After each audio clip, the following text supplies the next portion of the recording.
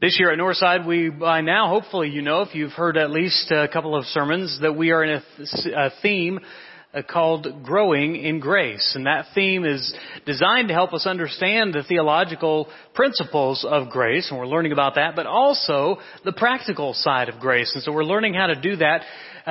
For June, our Grace Challenge is, if you don't remember, to give forgiveness. And I've put that in there, and hopefully you can check yes or no on the outline, because I know that that's a blessing that you can give someone, a measure of grace, if you will, but it's not easy to do. Well, it's simple to do, but it's not easy. Now, I appreciate those of you who have engaged with this and are taking it seriously and are striving to pour out forgiveness to others, even when it's undeserved, even when it's not what you want to do. But we're doing it because Ephesians 4:32 says, "Be kind and compassionate to one another, forgiving each other, just as in Christ God forgave you." It's a reminder that forgiveness is forgiving. If we don't give forgiveness, what's the point in it? It's not just to receive it, but to give it as well. Now, I am going to be out of the pulpit for the next 3 Sundays, and as a part of that, I wanted to go ahead and introduce early the July Challenge. It's a big one, and so we'll give you a little extra time to do that. The July Grace Challenge is blessing boxes and backpacks. Let me explain what I mean by that. We have a school that is just almost exactly 2 miles south of us called Pleasant Valley Elementary School. And I've been in touch and contact with them and trying to figure out a way that we as a congregation could bless that school in the coming year. And so what we've come up with are what we call blessing boxes and backpacks. You may have noticed them as you came in this morning. They're stacked on each side.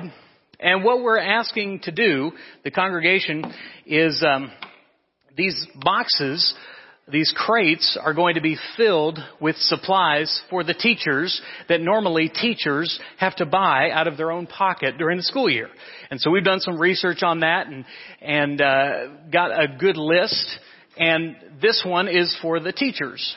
Along with the blessing box, we're giving each teacher a backpack, which will be full of student supplies. We've got a generic list in there as well. And so how we want this to work is we would like prayer pals to work together on this. So Jace can come on up. Jace Nelson is my prayer pal. And so Jace and I, if we were going to work on this together, here's the trick. Choose one or the other, not both. Okay? I want you to be generous, but not too generous. Okay? So, Jace, pick one of those out. Do you want to go shopping for the student or for the teacher? Okay, for the teacher. All the teachers in here said amen. Okay. So, Jace and I now are going to take this, and the ones out there have a list in there, and you're going to go shopping for that list. Now, the list is there's quite a few things to buy on there. So if you want to partner up, like if Jace and I wanted to partner up with another prayer pal and go and make a day of it, that'd be great.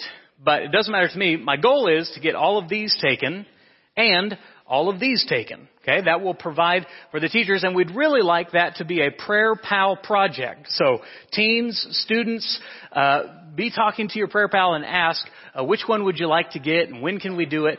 We have the entire month of July, and of course we obviously have a little left of June as well, so we have about 6 weeks to do this, and we'd appreciate if you'd get either a blessing box for the teacher or a backpack for a student, and return those here to the building in the same place you picked them up by July 29th. And then we will deliver those to the first day of school. The teachers, in theory, what we're planning to do is to deliver those to the classroom so that the teachers will have them and they'll be able to utilize those during the school year.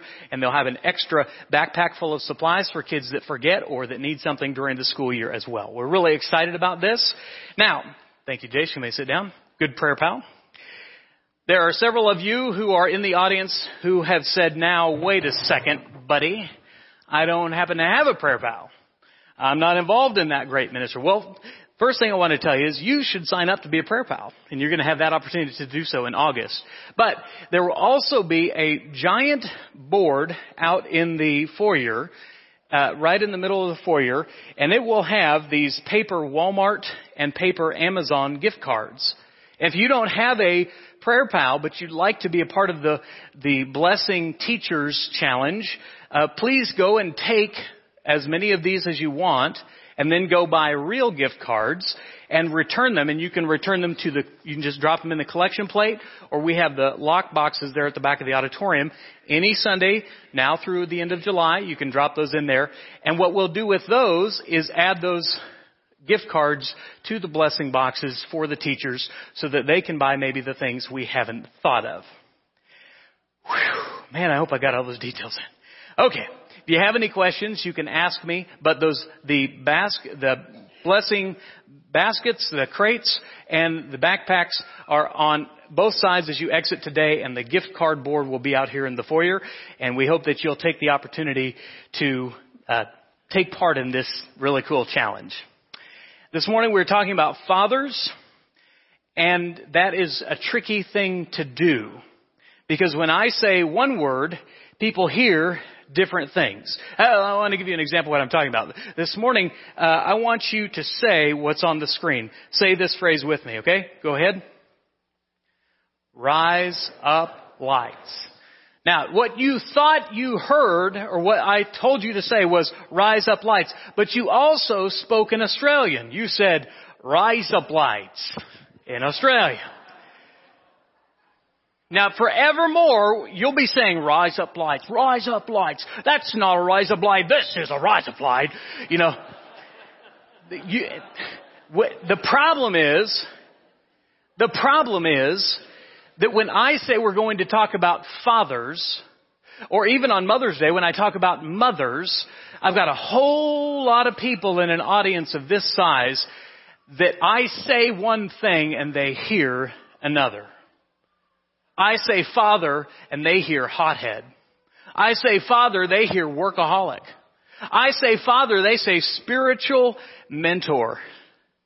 I say father, they say a true blessing in my life. I say father, and they hear the word absent. You see the problem? I say one word, and you hear another. So Mother's Day and Father's Day are both kind of tricky to preach on, because different people hear different things depending on what your own personal experience was. Join me this morning by turning to Luke chapter 15, because I want to talk about not just fathers, but I want to talk about the Father.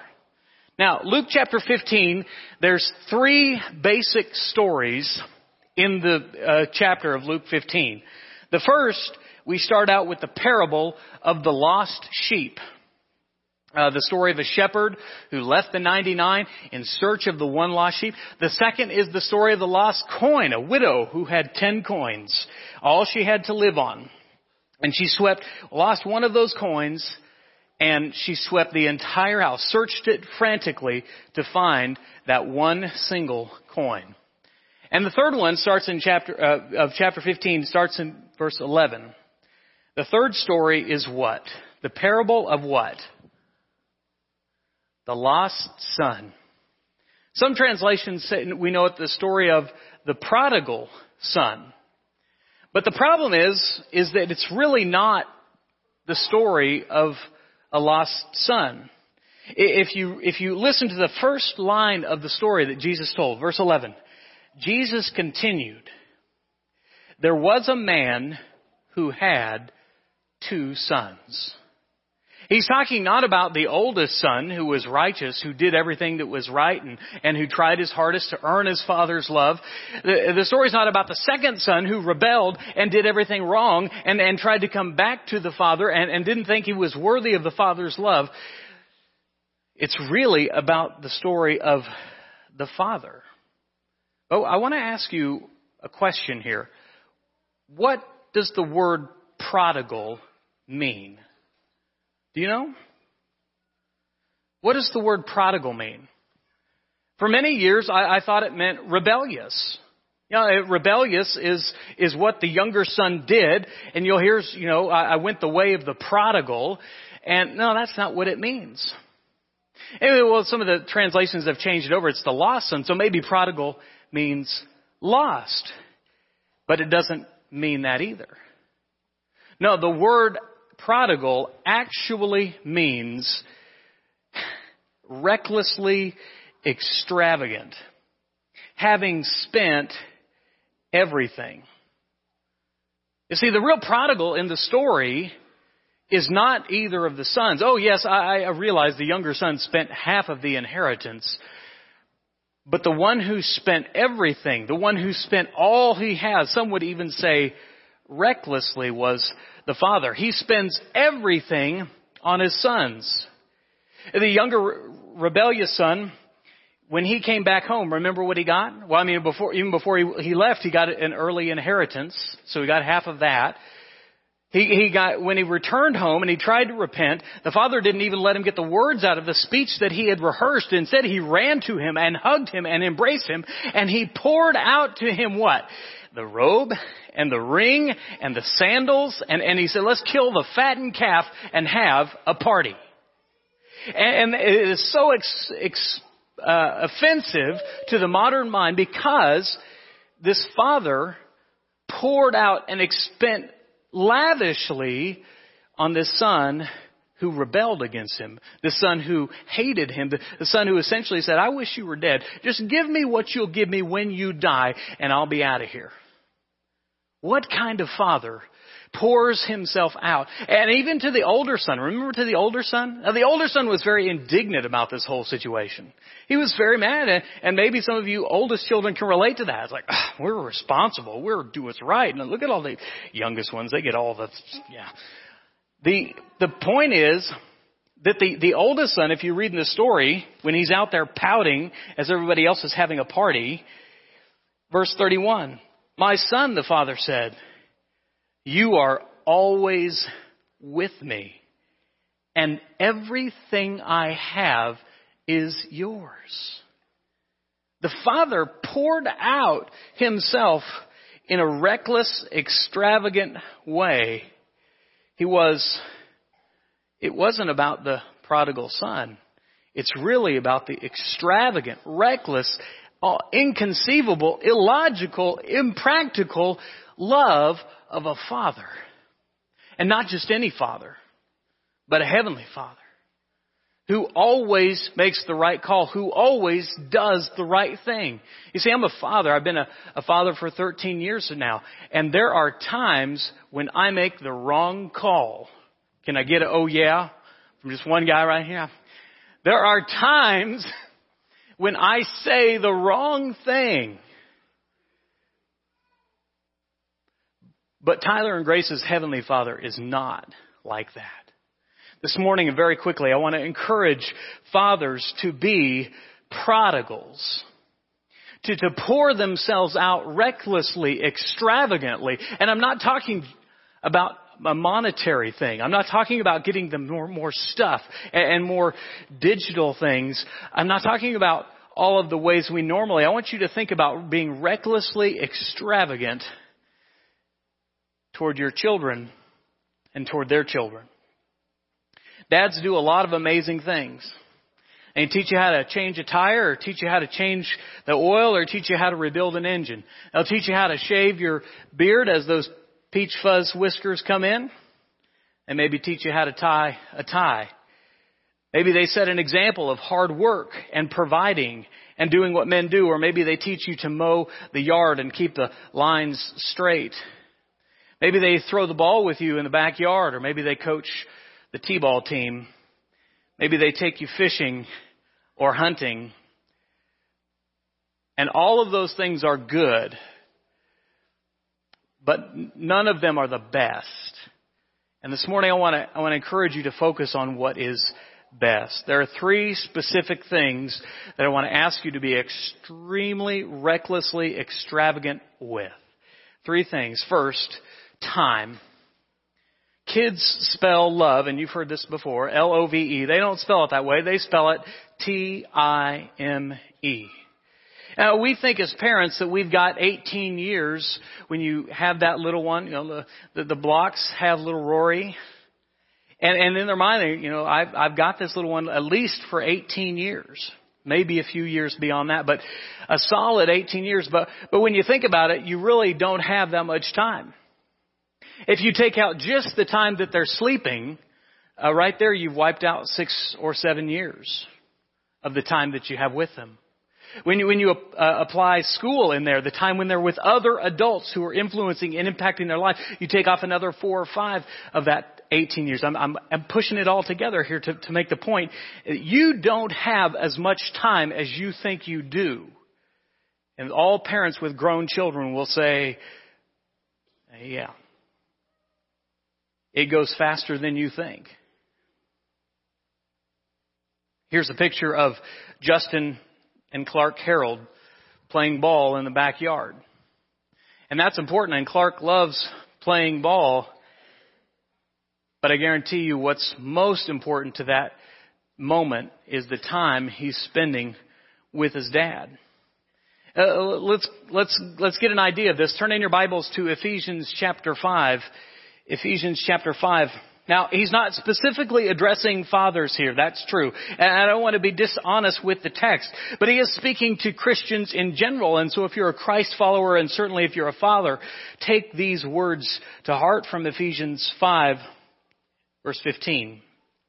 Paul writes, "Be very careful then how you live, not as unwise, but as wise, making the most of every opportunity, because the days are evil." The thing is that as a parent in this generation, I'm dealing with something that no other generation of parents prior, now all the ones following will have to deal with, but our generation's learning how to do this the first time. And you know what? Hold on a second. Hey, lots of you signed up for the text list. Good job. We are raising an ignored generation. We are spending so much time here that we're missing out on the little time we have here. You've seen the same thing that I have. You go to restaurants and the family is around the table, but everyone's got their phone up.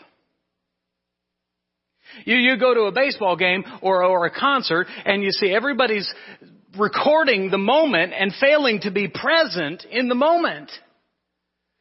I know Dad's at my ball game and he's got a picture or some video in the iCloud somewhere, but he wasn't really paying attention. Parents, we've got to learn how to manage. See, I love technology. I do. I'm not against it, okay? I'm not a Luddite. I want to have technology, and I believe the church should use technology, but there's a balance here.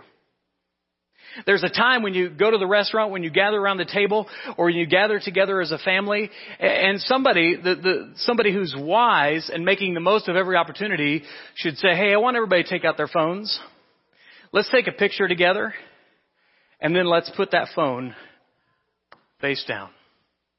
And let's spend time together, because you have less time than you think. You see, with kids, the little things are really the big things.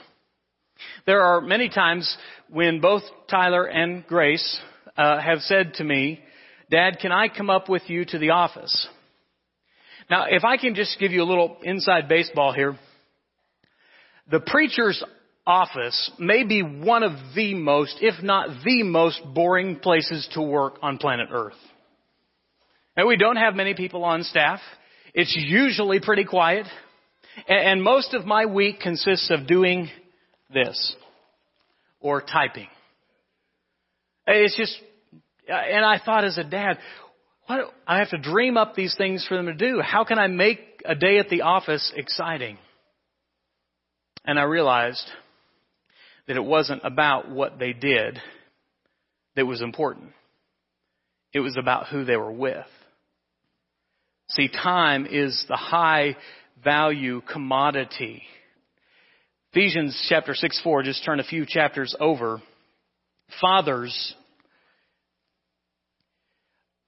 do not exasperate your children, but instead bring them up in the discipline and the instruction of the Lord. Here's a simple rule. While you're a dad, your most important job is to raise up your children and to love your wife well.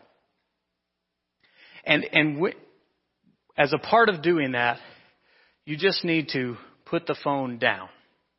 I realize you won't be able to post it on Instagram. I realize that not everybody's going to see how great of a father you are. But maybe that's the point. Because the people that matter most are not your followers, are not your friends on social media. The people that matter most are the people in your own household. Don't miss the opportunity. Be lavish, be recklessly extravagant in the time that you give them because you don't have a lot of it. For kids, time is a precious commodity. Now, let's look at this video. You know, I kind of tested you a little bit today to kind of see how you'd react when I knew you were tired, but you never once complained. You helped, worked hard. What's wrong? What's wrong? Tired? Yeah. Well, it's kind of fun having all this stuff. It keeps you busy, doesn't it? So, this is something here that you and I are going to do, and it's going to take a whole day to do it. Okay. So, do you want to do it? You sure? You don't even know what it is. I know. But you want to do it? Mm-hmm. You sure? Mm-hmm. You sure? No matter what it is. Around, look at that.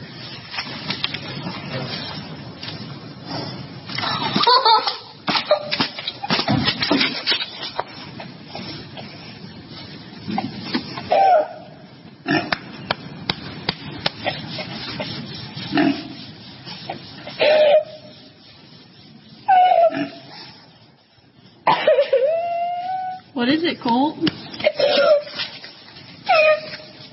Show me what it is. What is it? Me and Daddy are going to Wrigley Field. What are they playing? The Cardinals, the St. Louis Cardinals.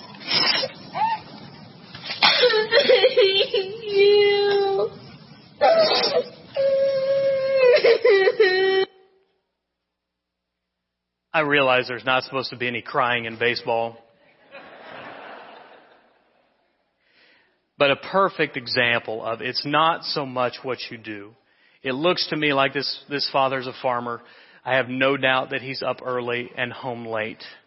I have no doubt there's many times when he and his son work together.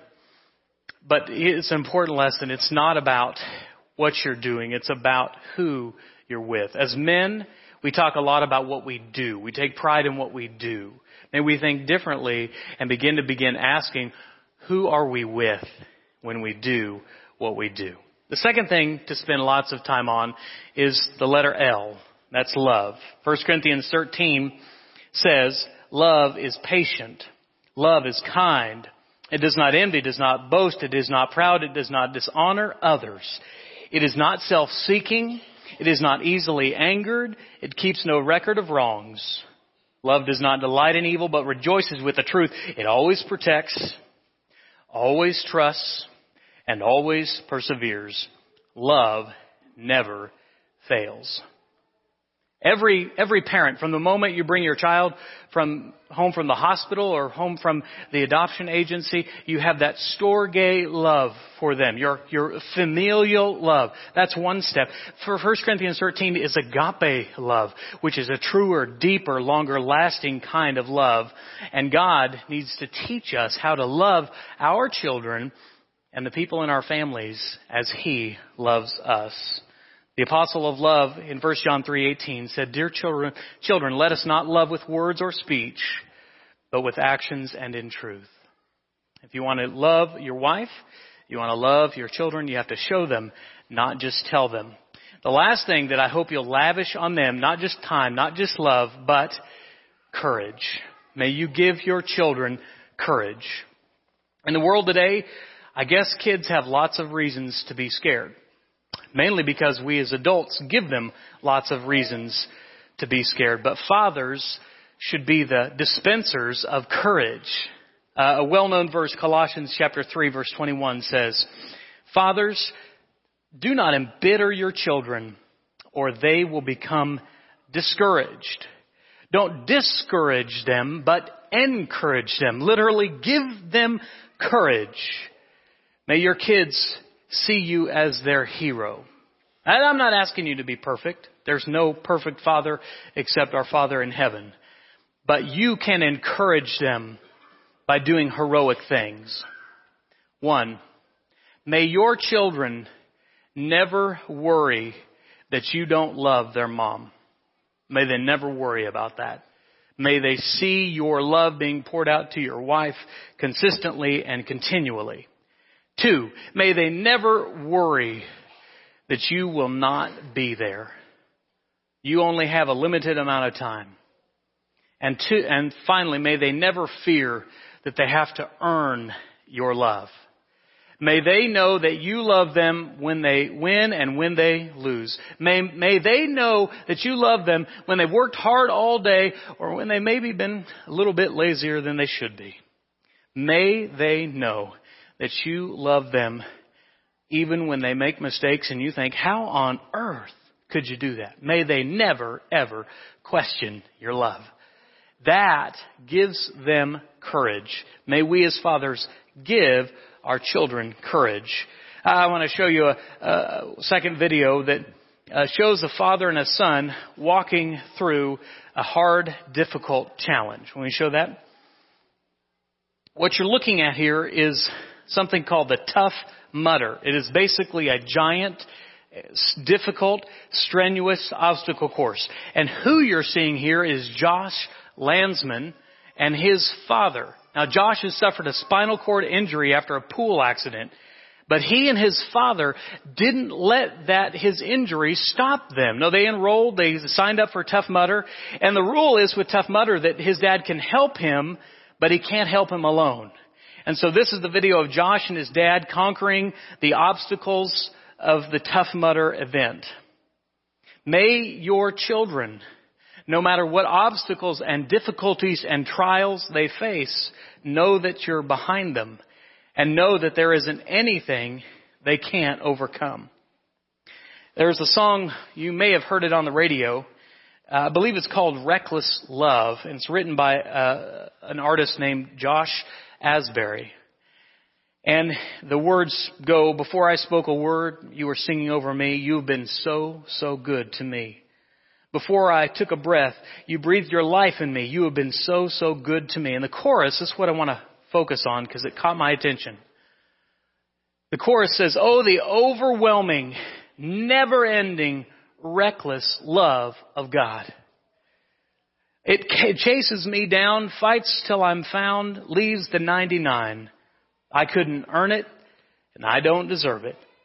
Still, you give yourself away. Oh, the overwhelming, never-ending, reckless love of God. Some people took issue with Josh's description of God being reckless. That's kind of a negative term. And so he posted this on his blog, and I thought it was really good. And I wanted to share it with you this morning as we think about our Heavenly Father. Many have asked for the clarity on the phrase reckless love. Many have wondered why I'd use such a negative word to describe a beautiful God.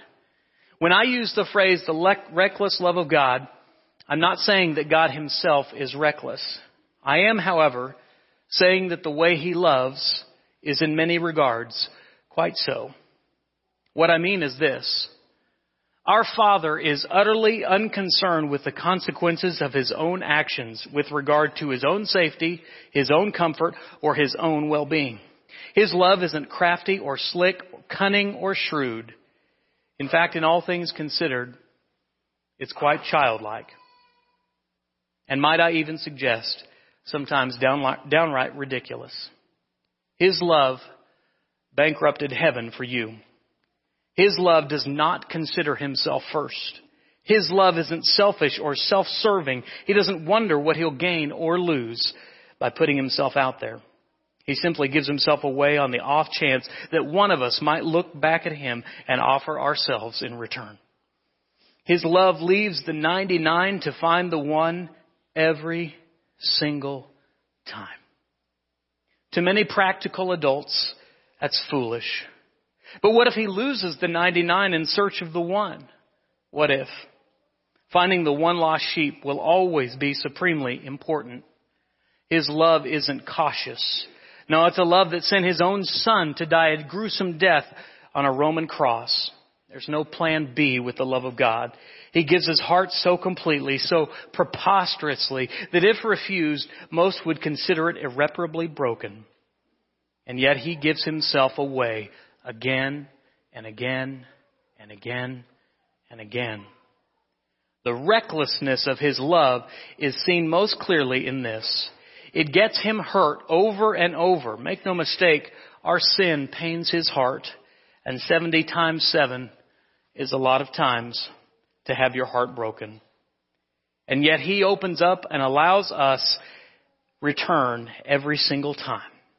His love saw when you hated him, when all logic said they'll reject me. He said, I don't care if it kills me. I'm laying my heart and my son on the line to get their hearts. To get this personal, this is where Josh is speaking. His love saw me, a broken down kid with regret as deep as the ocean. My innocence and youth poured out like water, and he found me. And he put me on his shoulders and carried me home because he's just that good. He's just that kind. He's a father that never gives up. Beautiful sentiments written by Josh. The purpose then of every father, the purpose of every father is one thing. The purpose of every father is to reflect the Father. In our time, in our love, in our courage, may we pour them out on our children, on our spouse. May we show God's TLC. This morning as we wrap up, I want to tell you, I realize not everyone had a great dad. And even the best of dads are never perfect. But everyone has a prodigal father. And dads, I want to encourage you and challenge and charge you to be like the father, the prodigal father in your own life. This morning, if you have wandered away from your heavenly Father, I want to invite you to return, knowing that he's not standing there just waiting for your list, wanting you to earn it, hoping that you'll just grovel at his feet. No, he's waiting. He's going to run to you and embrace you. He wants you to repent, but he wants you to come home. If you're ready to come home and you've wandered from the Father, know that he stands ready and waiting for you. May we not forget the overwhelming, never-ending, reckless love of the Father. If you have a need this morning, come to him. We'll be glad to have to pray with you or bring you into relationship through his son Jesus in the waters of baptism. Whatever needs you might have, please come as together we stand and sing.